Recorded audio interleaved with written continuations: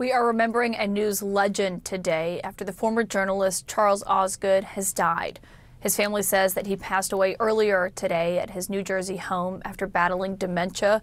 That's according to CBS, where he was such a familiar face to so many. He's best remembered as the face of CBS Sunday Morning from 1994 to 2016. He was 91 years old. A look back at his life and his extraordinary career. Sunday Morning has been, without a doubt, the most satisfying 22 years of my life in broadcasting. Charles Osgood anchored CBS Sunday Morning with warmth and wit for more than 2 decades.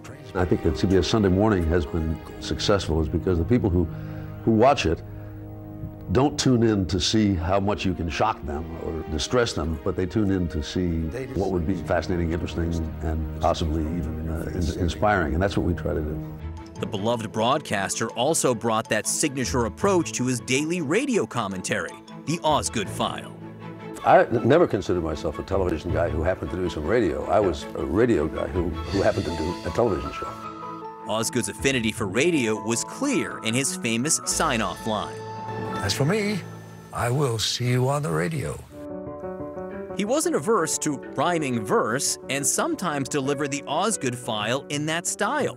It earned him the title of Poet in Residence at CBS News and exemplified his unorthodox approach to journalism. I never took a broadcasting course or a journalism course when I went to school. At Fordham, I majored in economics. So in a way, I've sort of learned on the job. And since I don't know how to do it right, I just do it whatever way I can think of. His talent for poetry served him well as the narrator of the animated Dr. Seuss film, Horton Hears a Who.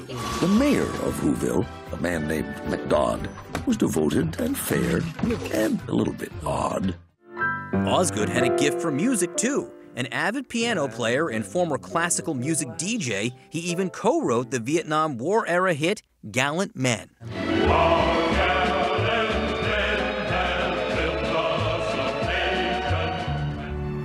A distinguished storyteller, his honors included enshrinement in the Radio and Broadcaster Halls of Fame, 3 Peabody Awards, and a Lifetime Achievement Emmy.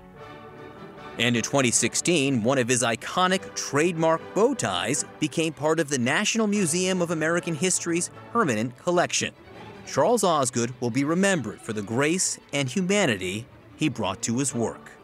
I could not ask for anything to have gone differently than has gone in my life, and I don't know what in the world I would rather do than do what I'm doing now. It's been wonderful. So long, it's been good to know you.